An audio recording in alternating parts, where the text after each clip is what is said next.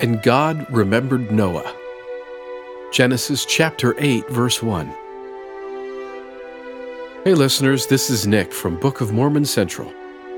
And today's podcast addresses the question, why is the story of Noah and the ark so repetitive? When reading the story of Noah and the ark, many readers have noticed that several of its key details get repeated. For example, God observes the rampant wickedness and corruption in the world, and thus resolves to destroy mankind, twice. God commands Noah to gather animals and go into the ark, twice. Noah and his family enter the ark, twice. And the animals going into the ark is also repeated. Periods of 7, 40, and 150 days are also variously repeated.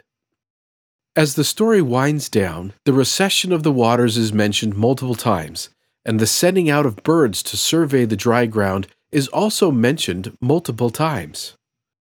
These examples of repetition throughout this story are among the reasons some scholars have suggested that it was originally based on two different sources, which were woven together by a later editor. In pulling these sources apart, these scholars believe they have discovered the remains of two slightly different versions of the same story. Other scholars argue that most of this repetition functions as part of the overall coherence and artistry of the narrative whole. Specifically, a number of different scholars have noticed that the narrative as a whole follows an extended chiastic pattern, which turns at the crucial moment when God remembered Noah. The most widely recognized of these is Gordon J. Wenham, who proposed a 31-point chiasm stretching from Genesis chapter 6 verse 10 to chapter 9 verse 19, with 15 elements flanking each side of the central turning point of God remembering Noah. Recently, Jewish scholar Joshua Berman provided an updated and modified version of this chiastic structure. Wenham noted that certain items in the story do not fit the chiasm exactly, but argues that if the author of Genesis chapters 6 through 9 had achieved total perfect symmetry, the story might have lost some of its interest. Wenham continued, quote, "In most works of art, perfect repetition and symmetry are not desirable. It is the variations of shape and form against the background of an established pattern that give the viewer or listener such pleasure. Total formlessness is incomprehensible. Absolute repetitiveness is dull. Our writer avoids both extremes. While the chiastic structure provides him with a framework which draws attention to the main point of the story, he does not allow it to override his concern to reproduce the contents faithfully." Close quote.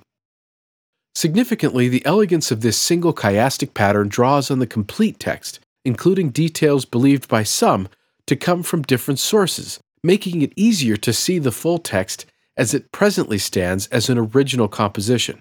Thus, while Wenham granted that this is not absolutely incompatible with the notion that Genesis chapters 6 through 9 is compiled from two independent sources, drawn together by a most ingenious and thorough redactor, he nonetheless argued a simpler and more economical hypothesis would have much to commend it.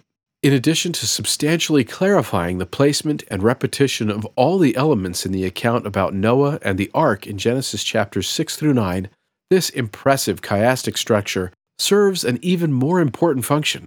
This extended chiasm helps guide readers towards the central message of this significant episode early in biblical history, as it neatly divides the narrative in half, at its exact center point, when God remembers Noah.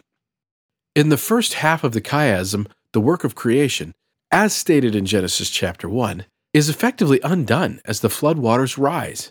As Wenham observes, the waters are no longer held in check in the firmament as they burst through the dome of the sky, and the dry land is no longer separated from the seas as even the high mountains are covered.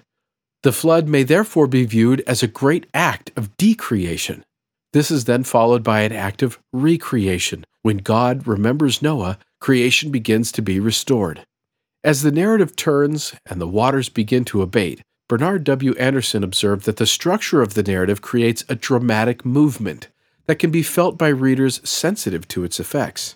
Quote, "Readers who submit to the text of the story find themselves caught up in this rising and falling movement, corresponding to the tide and ebb of the waters of chaos.